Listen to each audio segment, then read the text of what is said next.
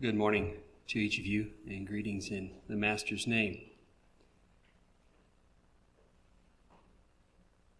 I had to think this morning of the commandment of Jesus. He said that when you're bidden to a feast, and I don't know if this is a feast or not, I don't know what you're expecting, but don't sit in the uppermost chairs and the seats, but lest you be demoted, but sit lower, and then that you can be called up. And I'm not going to enforce anything, but I'm going to offer the invitation. There's a whole bunch of empty seats. So friends, feel free to come up.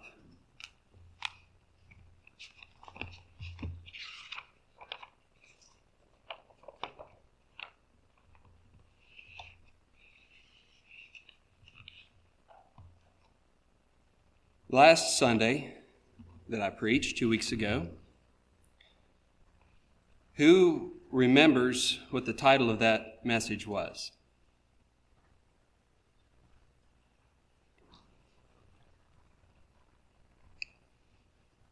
Had a number in it. That's right. Who can recall, children especially, who can recall what at least one or two of those things were?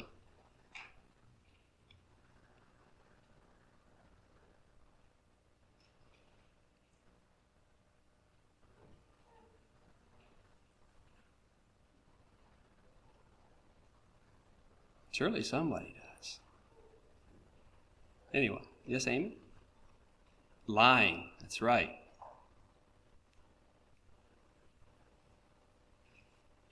We looked at some verses in Proverbs, and especially on pride and lying.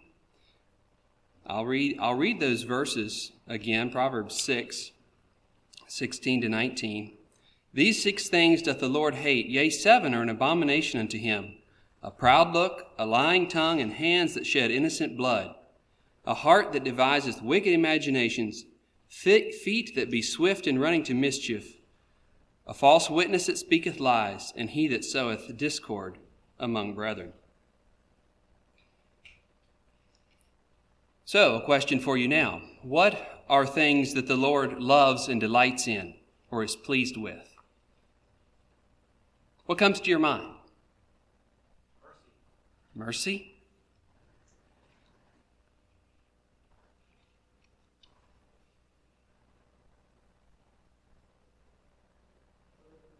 Truth?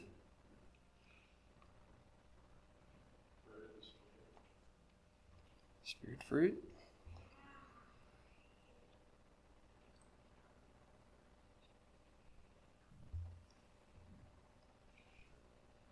We're going to look at a few things this morning, and I don't have a number, but we're going to look at some things the Lord loves. And we'll touch on some of these. Turn with me, if you would, to Isaiah 66 for a introductory passage.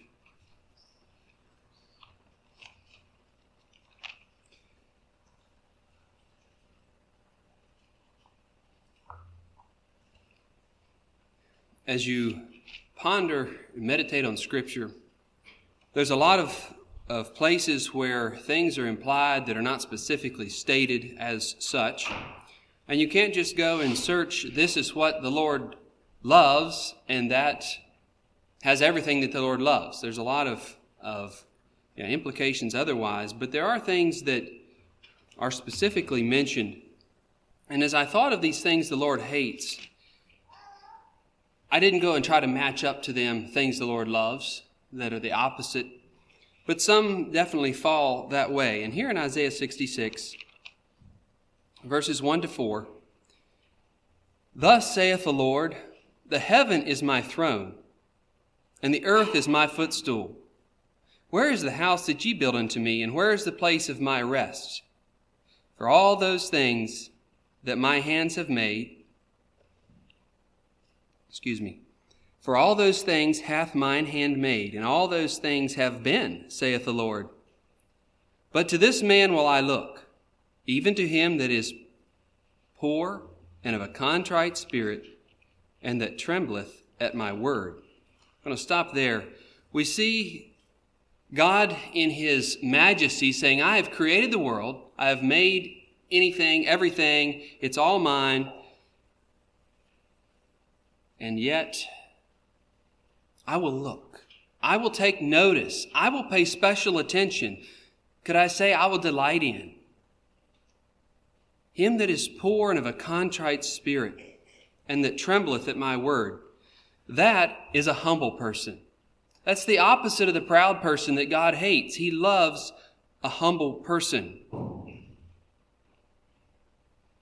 Humility.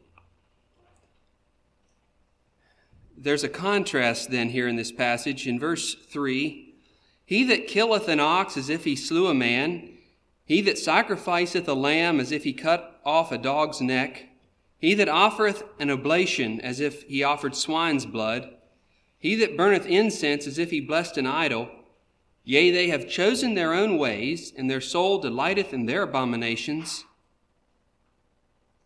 I also will choose their delusions and will bring their fears upon them, because when I called, they did not, none did answer. When I spake, they did not hear, but they did evil before mine eyes, and did choose that in which I delighted not. Now this contrast, I've read these verses and I have kind of went, well, that's one of those hard sayings. I'm not sure what it means. And I spent a good bit of time pondering these verses, and I don't know that I have a complete answer.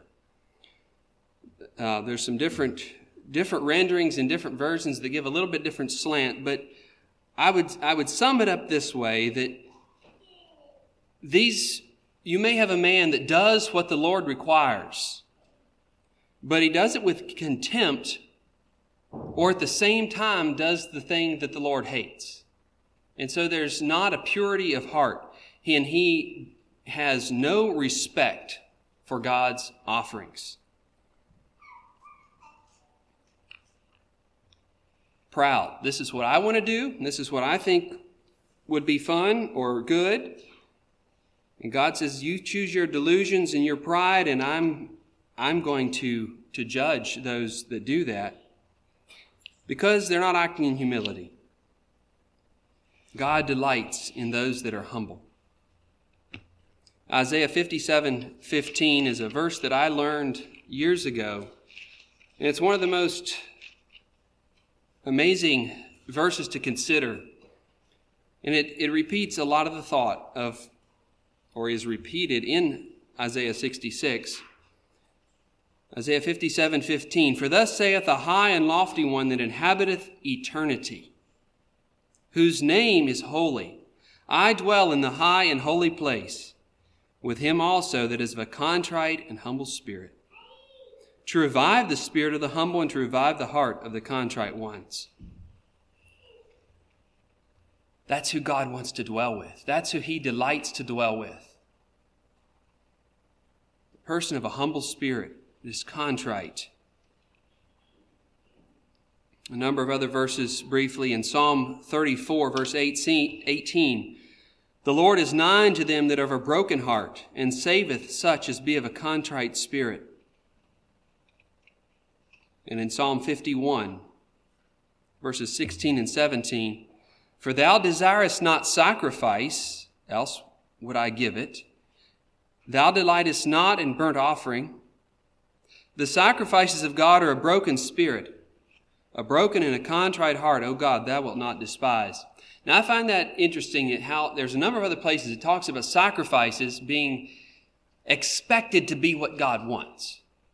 And if you read through the law, the Levitical law, there's a lot of emphasis placed on sacrifice. Bringing an animal, bringing grain, bringing these things and giving them to God. And it seems like that would be what God wants, because he said, do these things. And yet David recognized here that God really didn't want sacrifice alone. He wanted a humble heart. You know, as we looked at the Sunday school lesson, the thought that stood out to me greatly was that with Saul and David, both sinned. And their response to their sin is what made the difference in telling their heart that what mattered. And here, this is actually after one of those sins of David. And he says, I know, God, you really don't just want me to bring a sin offering. You want a humble heart that repents. That's what God loves.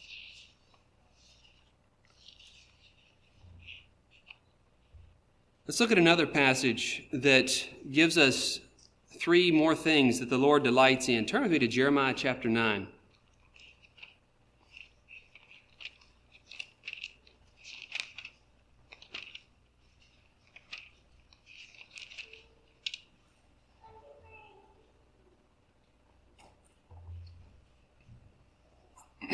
Jeremiah chapter 9. I'm going to first of all read verses 23 and 24.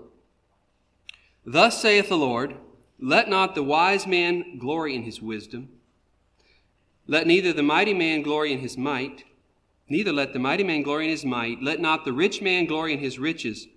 But let him that glorieth glory in this, that he understandeth and knoweth me. That I am the Lord, which exercise loving kindness, judgment, and righteousness in the earth.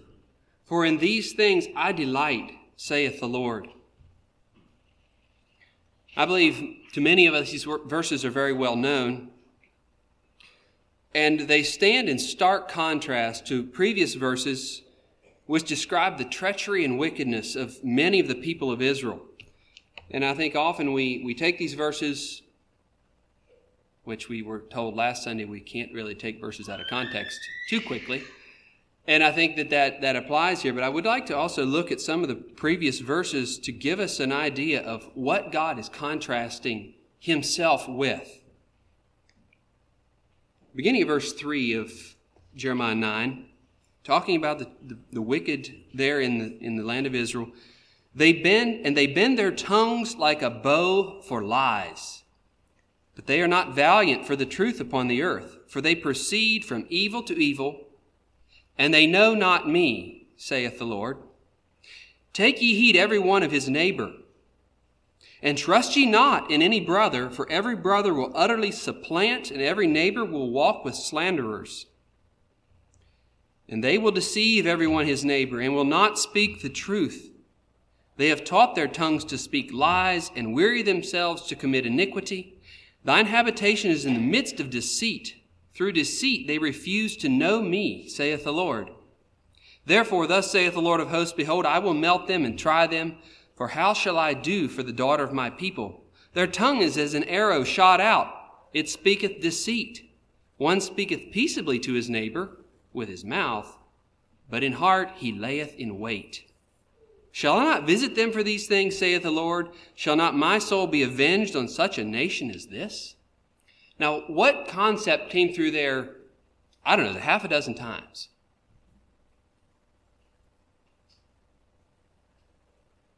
It's one of the things the Lord hates. Lying and deceit. It's mentioned over and over. It's contrasting that. And I find it interesting that there's also two references there. They refuse to know me, or they know not me. And then it goes down to verse 23 and 4. We're supposed to glory in knowing the Lord. And he contrasts his character, not that of deceit, but of loving kindness, judgment, and righteousness. These three I'd like to look at a little bit deeper here. Turn with me, if you would, to Psalm 89.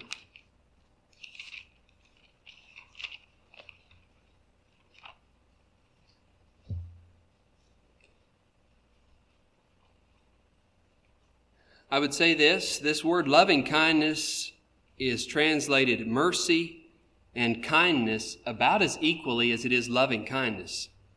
And it's a hard word to really grasp. As we heard last week, there's a lot of depth in the Hebrew.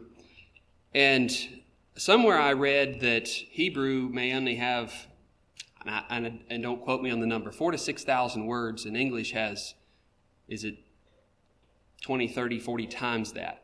And so each Hebrew word has a lot of meaning and depth. And we can't always confine it, and it may mean more in different situations. But you can't just look for loving kindness to know what it means. Mercy, as Brother Ben said, is one of those aspects of God that he delights in. And here, the psalmist says that he will sing of the mercies of the Lord forever. And that's making, bearing testimony to God's loving kindness. I will sing of the mercies of the Lord forever. With my mouth will I make known thy faithfulness to all generations. Let's sing that together. I will sing of the mercies of the Lord forever. I will sing. I will sing. I will sing of the mercies of the Lord forever. I will sing of the mercies of the Lord. With my mouth will I make known thy faithfulness, thy faithfulness. With my mouth will I make known thy faithfulness to all generations. I will sing of the mercies of the Lord forever. I will sing of the mercies of the Lord. God's mercies, his loving kindness, he delights in that, and he wants us to delight in that as well. I'd like to look at a few examples of God in loving kindness and his desire for us to exhibit that as well. And we'll go to the New Testament, Luke 6.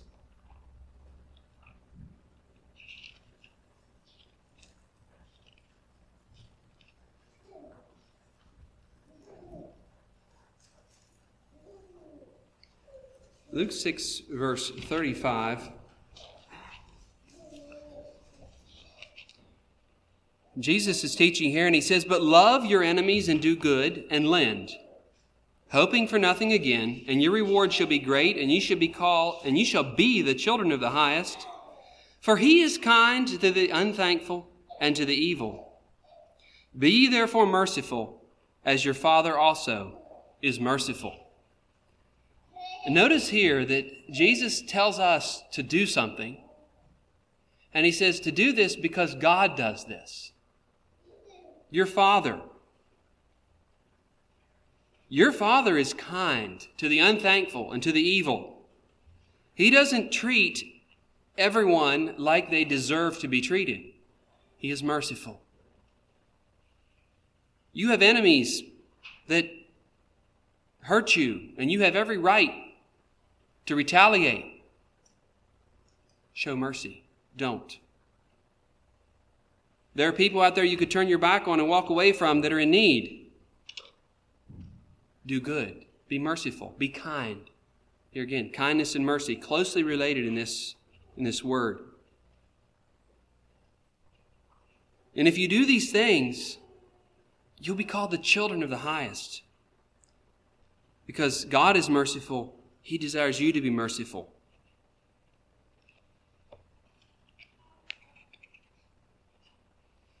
Titus speaks of when we were lost and God, in his kindness, sent the Savior. And he didn't reward us because of our works of righteousness, but his mercy is what has saved us. In Ephesians chapter 2, beginning of verse 4, it says, "But God, who is rich in mercy, for his great love wherewith he loved us, even when we were dead in sins, hath quickened us together with Christ. By grace are ye saved, and hath raised us up together and made us sit together in heavenly places in Christ Jesus, that in the ages to come he might show the exceeding riches of his grace in his kindness toward us through Jesus Christ." The loving kindness of God is what sent our Savior. He delights in that. Why does he do that? It's who he is. It's what he delights in. Notice that the passage in Luke and also the one I'm going to look at in Ephesians chapter 4 and 5, they speak of doing these things and showing mercy so that we can be like our Father. Ephesians 4:31 through 5:1. Let all bitterness and wrath and anger and clamor and evil speaking be put away from you with all malice, and be ye kind one to another, tender-hearted, forgiving one another. That sounds like a merciful person, does it not? Even as God for Christ's sake hath forgiven you. Be ye therefore followers of God as dear children. God is kind. He expressed that in forgiving us, and that's His mercy coming through. And He asks us to do the same.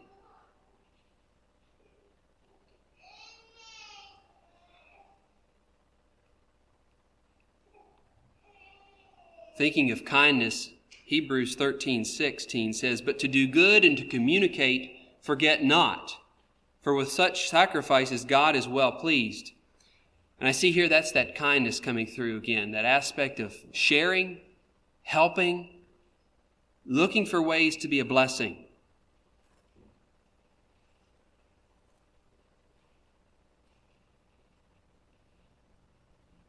There's a verse in Hosea 6 that Jesus quotes, at least on one occasion. It's recorded in 2 Gospels, I believe. But it's Hosea 6, verse 6 says, For I desired mercy and not sacrifice, and the knowledge of God more than burnt offerings. And the Pharisees came to Jesus when He was eating with publicans and sinners, and they murmured, they were whispering, why is He doing this? Why is He contaminating Himself with these people that don't deserve to be messed with by someone that is respectable? And Jesus quotes this verse, I desire mercy, not sacrifice, and the knowledge of God more than burnt offering. And I see that a lack of mercy will result in a judgmental, a proud attitude. And I think that ties back into those things the Lord hates, that proud look. Mercy is the opposite. That mercy and kindness, the opposite of that proud look, that pride that will lift ourselves up. Kindness is looking out for the good of others. These are the things that the Lord delights in. Another thing there in Jeremiah is that of judgment. When I think of judgment, you think of fairness or rightness. You know, a judge is a man that decides who is right or wrong, what is true, and also decides the punishment that is appropriate for an offense. It's hard to sometimes find very clear definitions for words that are used very frequently, and you have to just look at the way they're used. And this word judgment, again, has a lot of implications. That often speaks as a noun of the law, of God's expectations. But it basically is implementing what is right, what is according to God, what His character would exemplify. Isaiah chapter 1, verses 16 and 17 is one of many places where it speaks and it lumps these things together, some of these ideas together there. We'll pull these verses out of that passage. It says, Wash you and make you clean. Put away evil from the evil of your doings from before mine eyes. Cease to do evil. Learn to do well. Seek judgment. Relieve the oppressed. Judge the fatherless. Plead for the widow. God is a God of justice. And we may question at times how He can be when life is so unfair for so many, but I think we do well to remember that God is not finished yet. I had to think of the verse in 2 Peter where it says, The Lord knoweth how to deliver the ungodly out of temptation and to reserve the unjust to the day of judgment to be punished. God will right things in His time. But as we look back at these ideas of judgment, relief of oppressed, pleading for the widow. It's somewhat related to mercy. But it's the thought of being fair and doing what you can to make things right for others. And as I considered that, I went back to Proverbs 6, where it talks about those that would be running to mischief and shedding innocent blood. It's the opposite of judgment. It's the opposite of a right way to walk and to do. Judgment. Being fair, yes, life is not always fair, but yet doing our part to make things right. To be fair in our dealings. Jeremiah 22, verse 3 says, "Thus saith the Lord, execute judgment and righteousness, and deliver the spoiled out of the hand of the oppressor, and do no wrong, do no violence to the stranger, the fatherless, nor the widow, neither shed innocent blood in this place." God is a God of judgment. Not just punishment, but of fairness.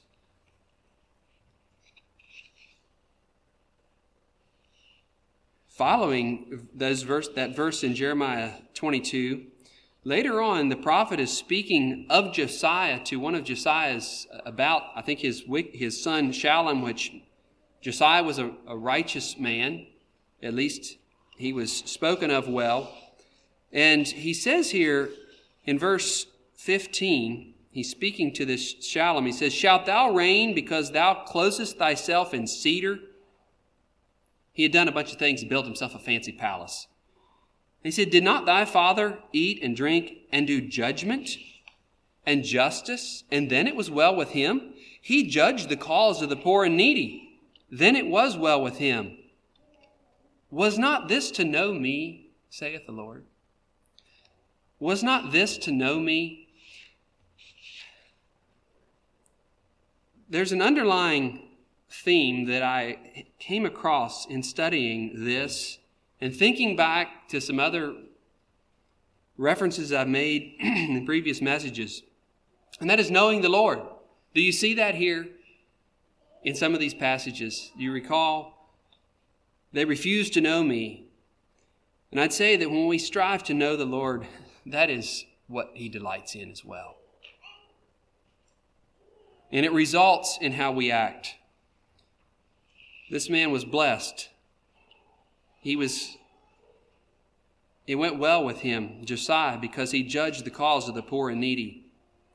And that is so contrasted to those that seek to do to the hurt of others. Righteousness is the third of those three. And I would say in parentheses, I'm labeling that integrity. The opposite of lying and deceit. God is a God of righteousness, of integrity, and that's what He delights in His people. In Proverbs 11:1, we looked at this idea 2 weeks ago about deception in how you would measure things, using one bucket to measure what you buy and another what you sell to your advantage. And Proverbs 11:1, it says, "A false balance is an abomination to the Lord, but a just weight is His delight." There's that integrity, doing what is right. Proverbs 12:22, "Lying lips are an abomination to the Lord, but they that do deal truly are His delight." Honesty, uprightness, not hiding anything.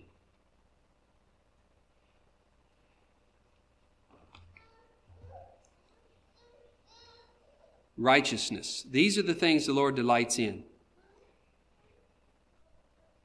In Proverbs 11:24, it says, "There is that scattereth, yet increaseth. There is that withholdeth more than is meet, but it tendeth to poverty."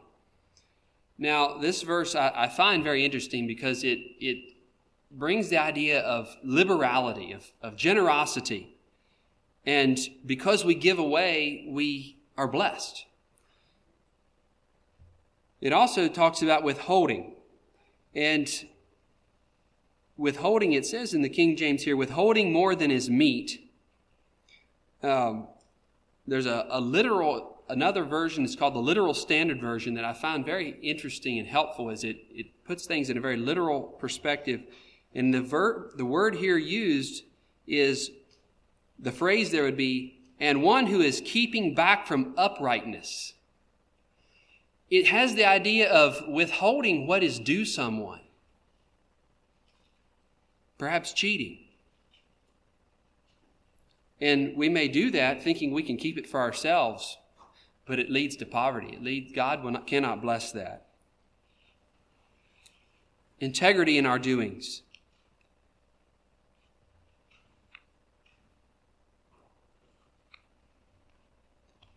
Proverbs 15, verse 8 and 9. It speaks about sacrifice again here. The sacrifice of the wicked is an abomination to the Lord, but the prayer of the upright is his delight. The way of the wicked is an abomination to the Lord, but he loveth him that followeth after righteousness. How's that practical in your life? Some of these concepts are so basic, they're so foundational. And sometimes I find it difficult to know how to really bring this to the meatiness of your daily thought and life. Because righteousness really is who we are or who we aren't. And it affects every part.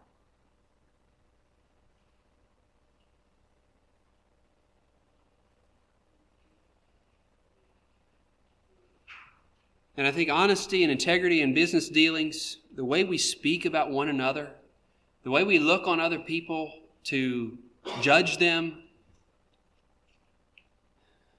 what we want to consume our time with, these things all stem out of our attitude, or not our attitude, the amount of desire we have to exhibit these characteristics that the Lord loves, of loving kindness, of judgment, and of righteousness.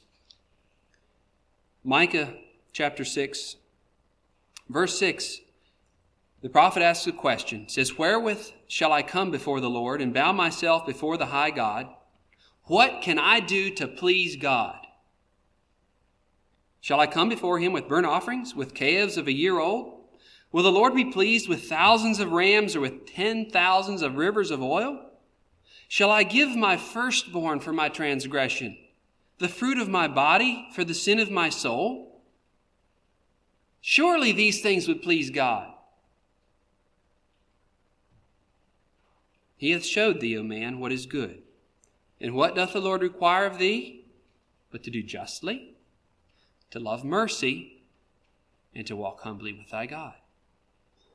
There we see that triplet again of judgment, mercy, loving kindness, and righteousness. Those are the things the Lord loves.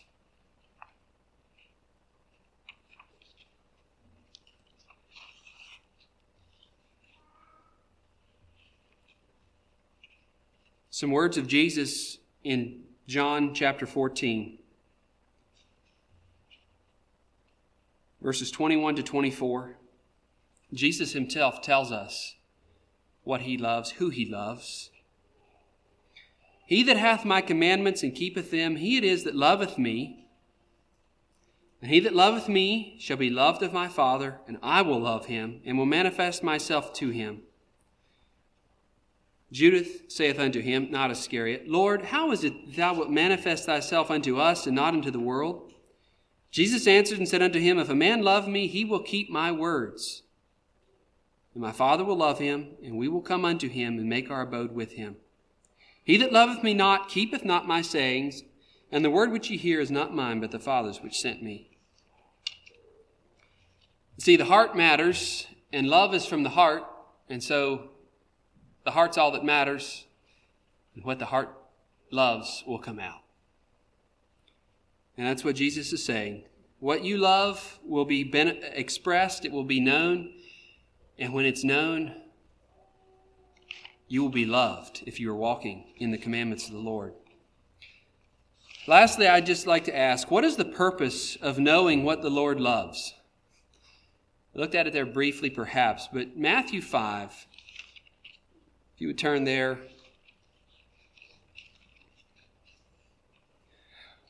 What good is it to know what the Lord loves?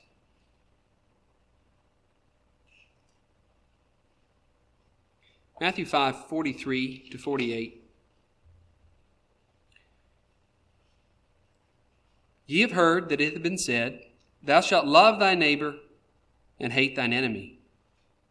But I say unto you, love your enemies, bless them that curse you, do good to them that hate you, and pray for them which despitefully use you and persecute you, that ye may be the children of your Father which is in heaven.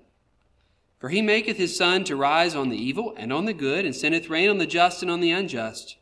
For if ye love them which love you, what reward have ye? Do not even the publicans the same? And if ye salute your brethren only, what do ye more than others? Do not even the publicans so? Be ye therefore perfect, even as your Father which is in heaven is perfect. Another rendering of that word perfect could be complete or mature. Our Father knows what it means to be merciful, to be righteous. And here it says that if we do these things that are perhaps contrary to our nature, that are definitely contrary to the things the Lord hates, that we will be the children of our Father which is in heaven.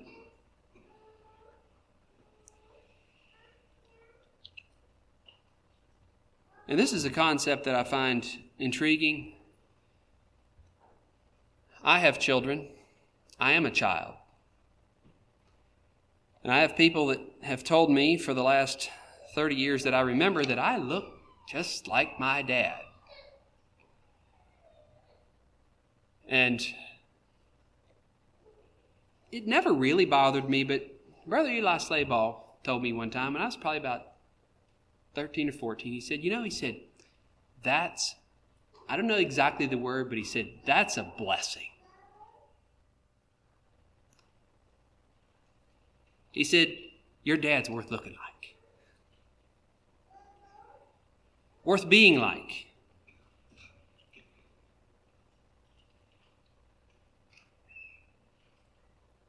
We are to imitate our Father.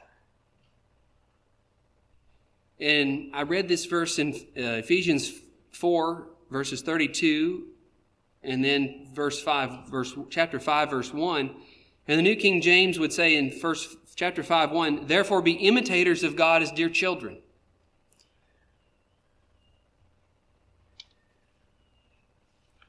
We want to please the Lord, and that's what pleases Him, is when we do the things that He loves. We are intrinsically the thing that He loves as we put these characteristics into action. I'd like to read a quote from F.B. Meyer. It's specifically speaking of Ephesians chapter 1, but it fits all of this. It says, it is indeed a high calling to imitate God and to walk in love after the measure of Christ, but it will be impossible unless we open our innermost heart to the Holy Spirit. We must not only sacrifice ourselves for others, but there should be a fragrance in all that we do, an odor of a sweet smell. We must be as distinct from the worldly as light is from darkness. There should be no twilight in our testimony for our Lord, though there may be some considerable obscurity in our views of the truth. I think there is what he's saying is our understanding of all the ways of God. But whatever is unfruitful, whatever we should blush to have transcribed or read to the world, whatever would be inconsistent with the strong, clear light of the throne of God and the Lamb must be avoided. We must walk in the light of the Lord. Then we ourselves shall become luminous, as some diamonds do after being held in the sunshine. People who love darkness will avoid and hate us, but their treatment may be only a cause for our own encouragement as God becomes increasingly precious to us. The children there, he likened being in the light of the Lord to those, I've seen these little stars that people put up on their bedroom ceiling. That when the light's on, they're just there. But when you turn the light off, they glow, even after the light's off for a while. And this man's writing here and saying that's how it is, as we are like God, or we endeavor to live right as God would have us to, we actually can shine a little bit. Not from ourselves, but it's the light of God that continues to radiate after that light's turned off. That's the way our lives can be.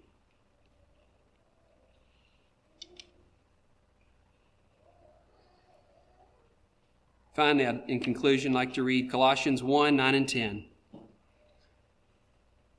For this cause we also, since the day we heard it, do not cease to pray for you and to desire that ye might be filled with the knowledge of His will in all wisdom and spiritual understanding, that ye might walk worthy of the Lord unto all pleasing, being fruitful in every good work and increasing in the knowledge of God.